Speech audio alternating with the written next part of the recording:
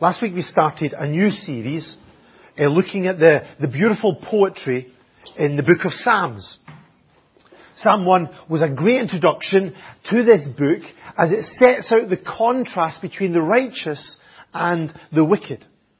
The righteous are like a strong and fruitful tree, while the wicked are like chaff blown away by the wind. And in that psalm, this division is revealed by their different response to God's word, but it's based on their different relationship with God. So we concluded that the wicked are like those who refuse and ridicule the word of God because they don't know God, because they haven't trusted in Christ. Whereas the righteous are those who delight in, who meditate on, who live out God's word, because they're God's people, because they've trusted in Jesus. Well, our next psalm introduces another major theme of the book of Psalms. Psalm 1 dealt with the importance of the Word of God. Psalm 2 kind of introduces this struggle that we have living in this world. A world that's in rebellion against God.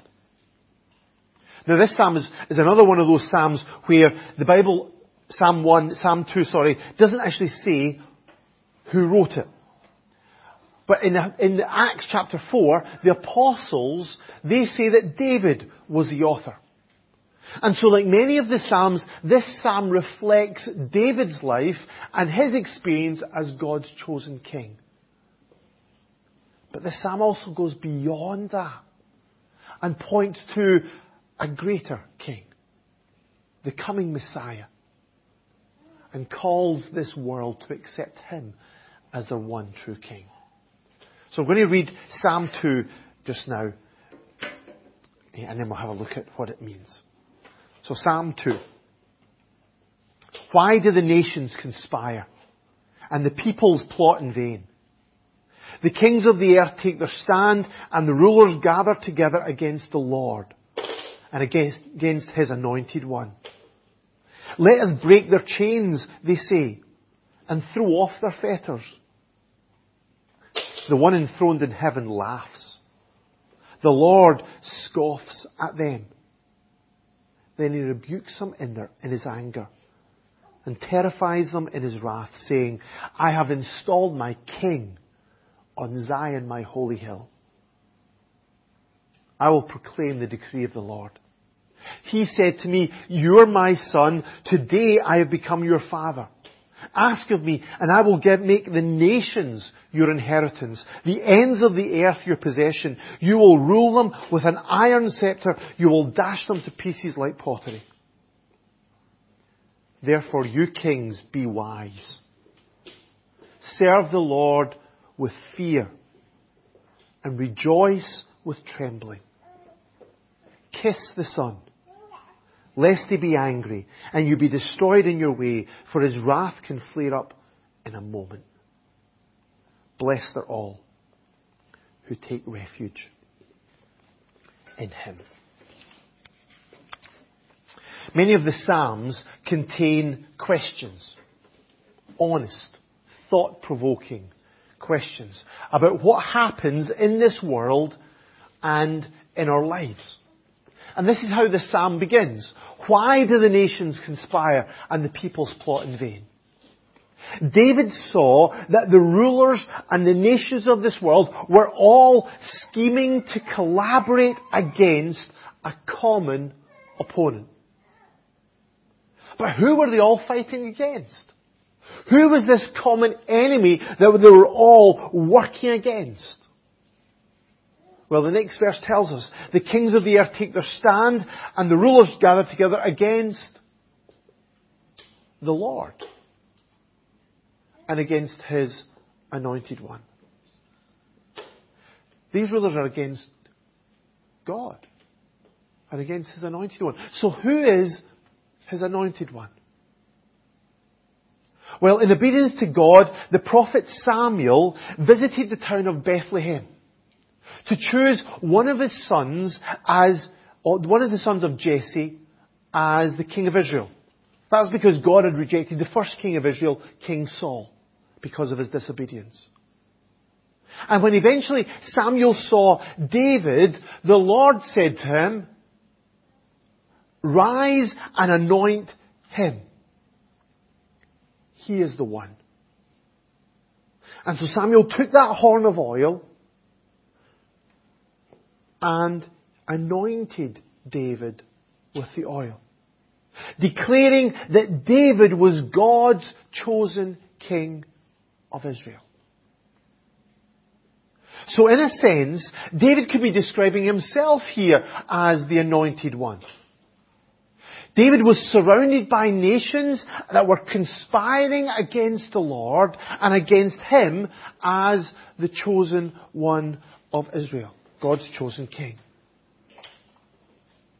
That was because they wanted to break free of his control. They no longer wanted to submit to David's authority as king. So they're saying, "Let us break their chains and throw off their fetters." But under the inspiration of the Holy Spirit, David was also speaking about someone else. Not just himself as God's anointed one, but another person who was God's anointed one. I don't know if you know the Hebrew word for anointed. I'm sure you've heard it, because it's the word Messiah. And the Greek version of that word is another word that we're very familiar with. It is the word Christ. And the New Testament reveals to us that this psalm that David wrote was actually pointing forward to Jesus. So when Peter and John were arrested by the Sanhedrin, they were interrogated, they were threatened never to speak about Jesus again. And then Peter and John went back to the church, the other Christians, and they told them all about it. And in response they prayed this.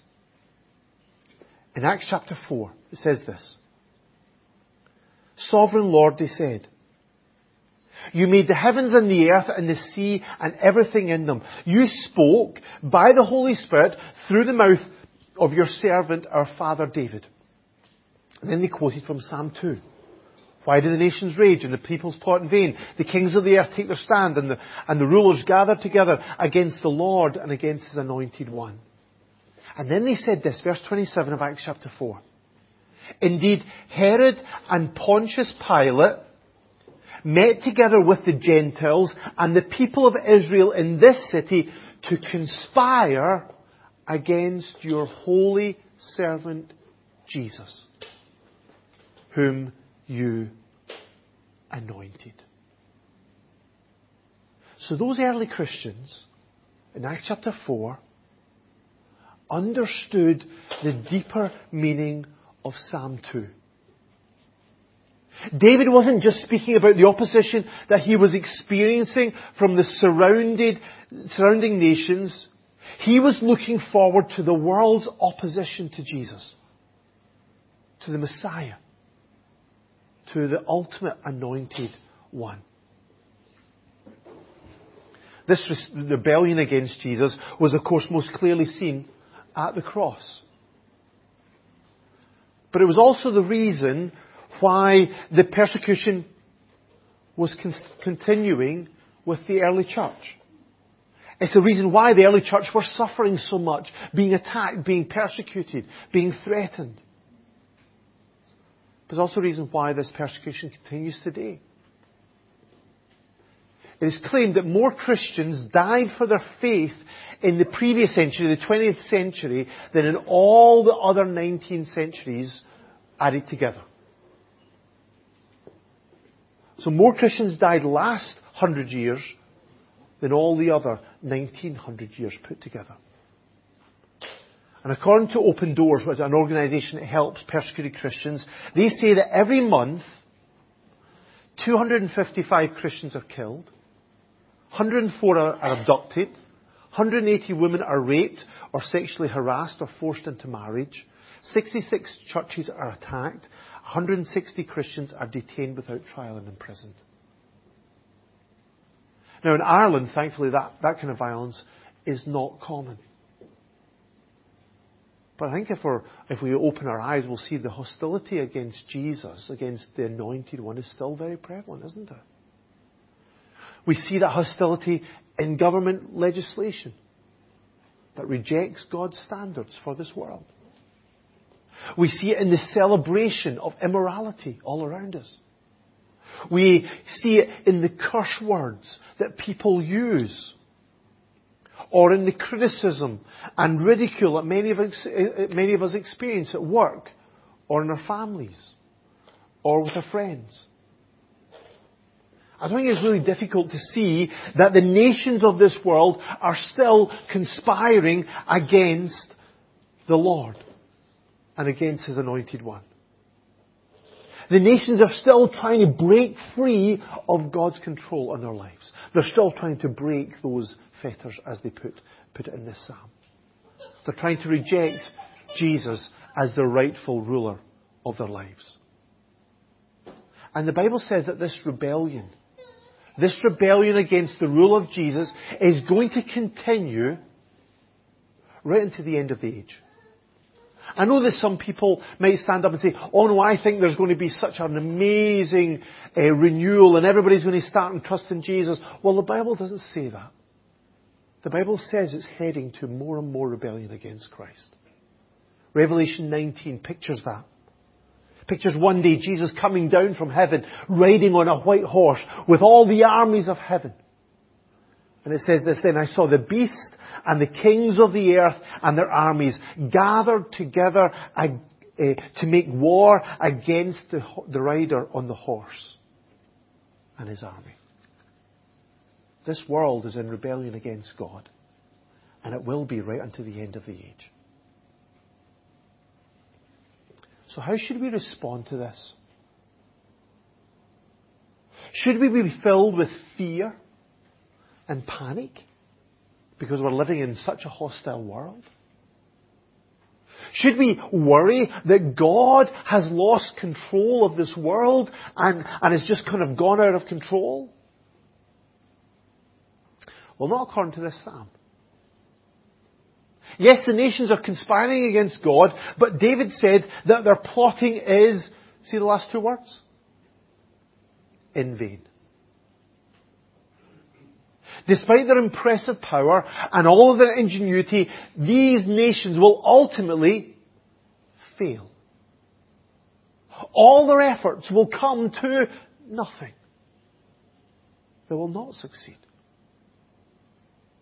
They've expanded on this in the next section. First of all, there's the Lord's derision. The one enthroned in heaven laughs. The Lord scoffs at them. God knows just how foolish the rebellion is. These people think that they can succeed because they're rulers, they're kings, they're those who are in control on this earth. But the Lord is the one who's in control in heaven. Not that this laughter implies that God finds this funny. He takes the rebellion very seriously. Then He rebukes them in His anger and terrifies them in His wrath. This anger, this wrath of God, that's not loss of temper, as if God just loses the rag. Rather, His wrath is the righteous response of displeasure to those who defy Him and His rightful rule in our life. It's the right response. It's the holy response. It's the righteous response to those who rebel against God. It's God's righteous, holy response to mankind and their sin. And this leads to a declaration. I have installed my King on Zion, my holy hill. Zion comes up a lot in the Psalms. It's another name for Jerusalem. The place where David ruled from. When God installed David as king in Jerusalem, the nations around should have been terrified. Because God had His king in place.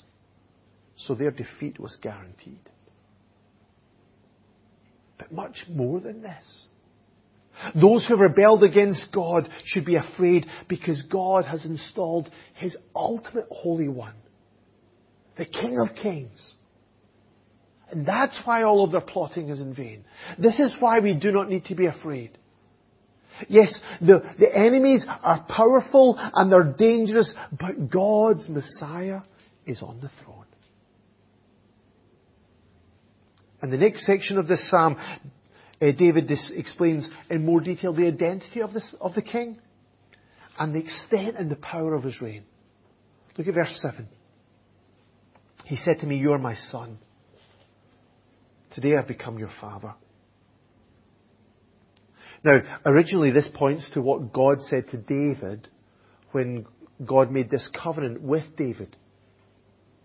After promising that David's son would be the king after him, God promised, "I will be his father and he shall be my son." The rightful ruler of the nation of Israel was, of course, God.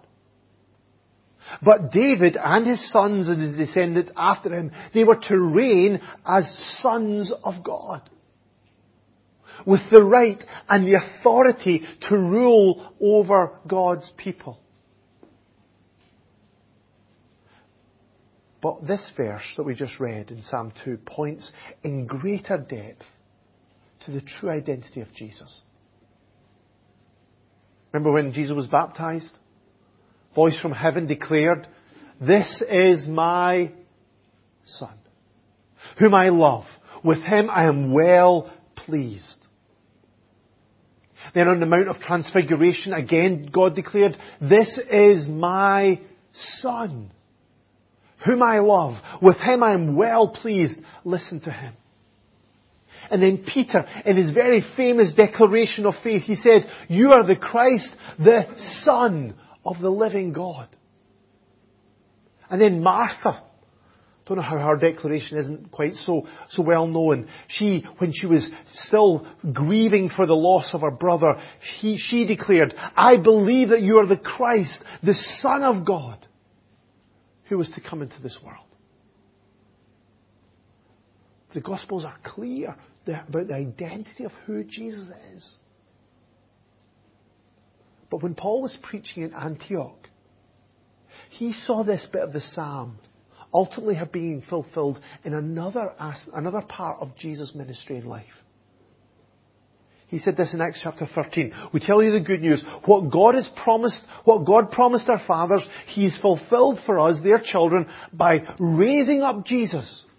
As it is written in the second psalm, 'You are my son. Today I've become your father.'" Doesn't mean that at this time Jesus became God's son. He was always the eternal Son of God, but it was the resurrection of Jesus that ultimately revealed the true identity of who He was. Paul in Romans says the same thing. In Romans chapter 1 he says this, that Jesus was declared with power to be the Son of God by His resurrection from the dead. The empty tomb revealed the true identity of Jesus. "You are my son. Today I've become your father." And as the Son of God, as the ultimate Son of God, Jesus has the right to rule over the whole world. Look at verse 8. "Ask of me, and I will make the nations your inheritance, the ends of the earth your possession." Do you remember when Jesus was crucified? Pilate put a sign across on top of his cross. Remember what it said? "Jesus of Nazareth, the King of the Jews." That was true. Pilate got that bit right. But it wasn't the full story, was it? Because Jesus is much more than the King of Israel. He's much more than what David, his ancestor, was. Because Jesus is the King of Kings. And He's the rightful ruler of this whole world. So this is His inheritance. Philippians 2 says God exalted him to the highest place and gave him a name that is above every name, that at the name of Jesus every knee should bow. In heaven and on earth and under the earth, and every tongue confess that Jesus Christ is Lord, to the glory of God the Father. Jesus is King over everyone. And as the King, His rule will not be resisted forever. So verse 9, you will rule them with an iron scepter. You will dash them to pieces like pottery.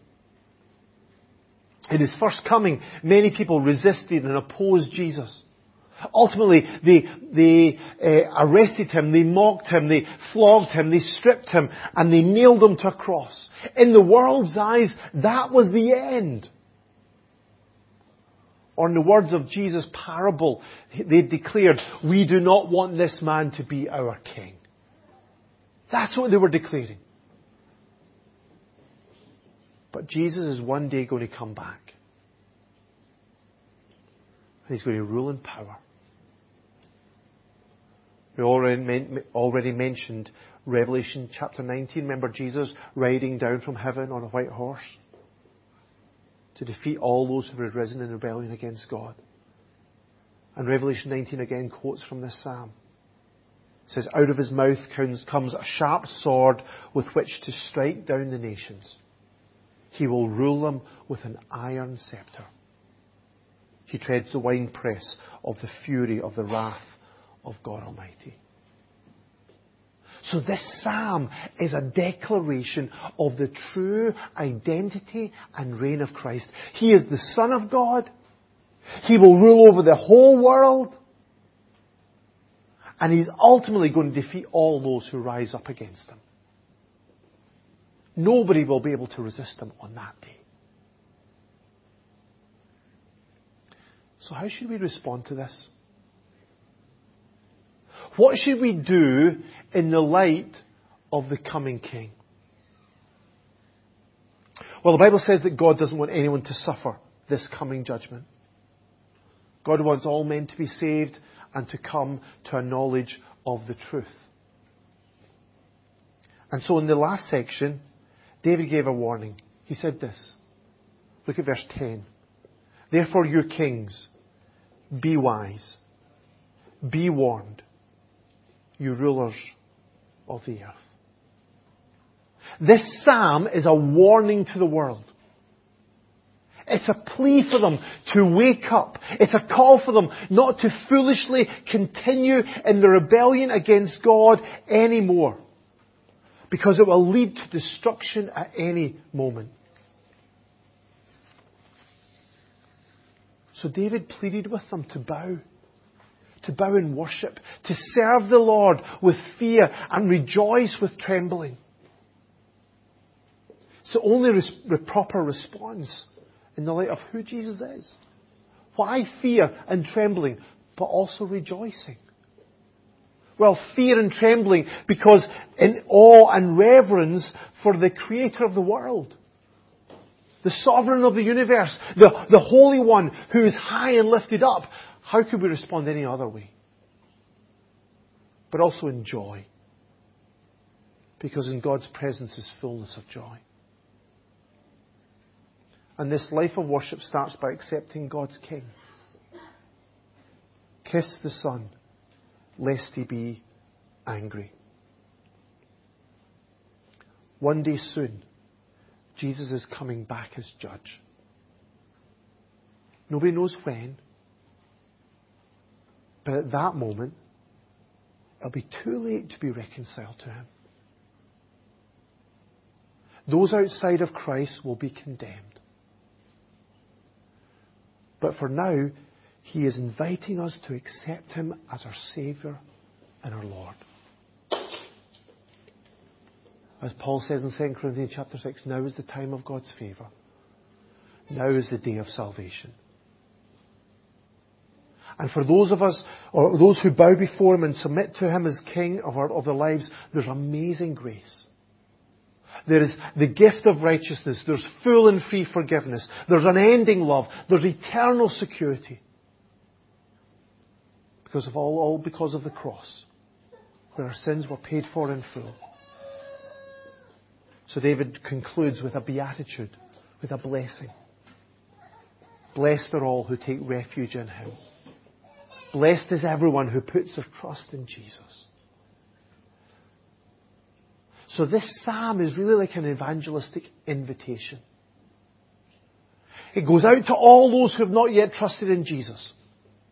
It defines our problem. It says a rebellion against God is the problem, and if it's not dealt with, it's going to lead to a lost eternity.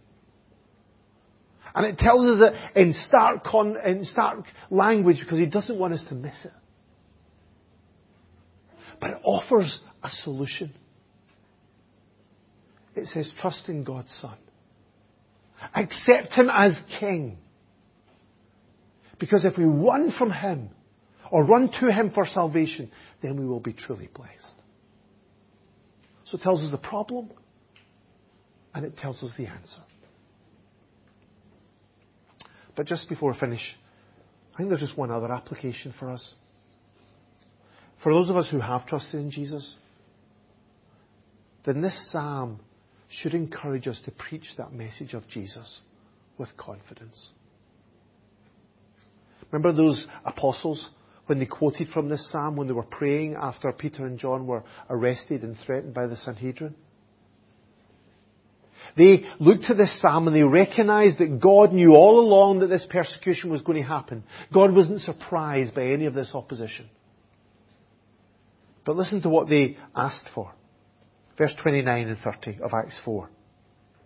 Now, Lord, consider their threats and enable your servants to speak your word with great boldness. Stretch out your hand to heal and perform miraculous signs and wonders through the name of your holy servant, Jesus. These apostles didn't panic about their situation. They didn't worry. They weren't paralyzed by fear or anxiety over the opposition that they faced. Because they knew from this psalm that the sovereign God was in control. They knew that because of the resurrection, Jesus had been declared with power to be the Son of God, the Messiah, the King of the whole world. And they knew that God was one day going to come, or Jesus was one day was going to come to establish His kingdom and enforce His rule. And so with confidence and hope, they just asked for God to give them the power, to energize them and equip them and empower them to fulfill Jesus' commission, to go and make disciples of all nations. They knew that they were going not to these far-off lands that they didn't know who was in control, but they were going to those lands where Jesus was King. Because the whole world belonged to Him. And because of this, they took the message of love and grace to this whole world, even to reaching to us. So I think this is how God wants us to respond to this psalm today. If we haven't accepted Jesus as our King, then don't delay. Don't wait until it's too late. Don't look at all around at this world who are rebelling against God and think, well, I can just go off and do my own thing. Because one day God is coming. And He will enforce His rule. So bow before Him before it's too late. And take refuge in Him as our Saviour and King. But if we have accepted Him as King, then we don't need to be panicked or paralyzed or silenced by all of the opposition that is around. We can go with courage and conviction with the message of the gospel, knowing that even in this rebellious world, our God is in control. And Jesus, well, He's the one true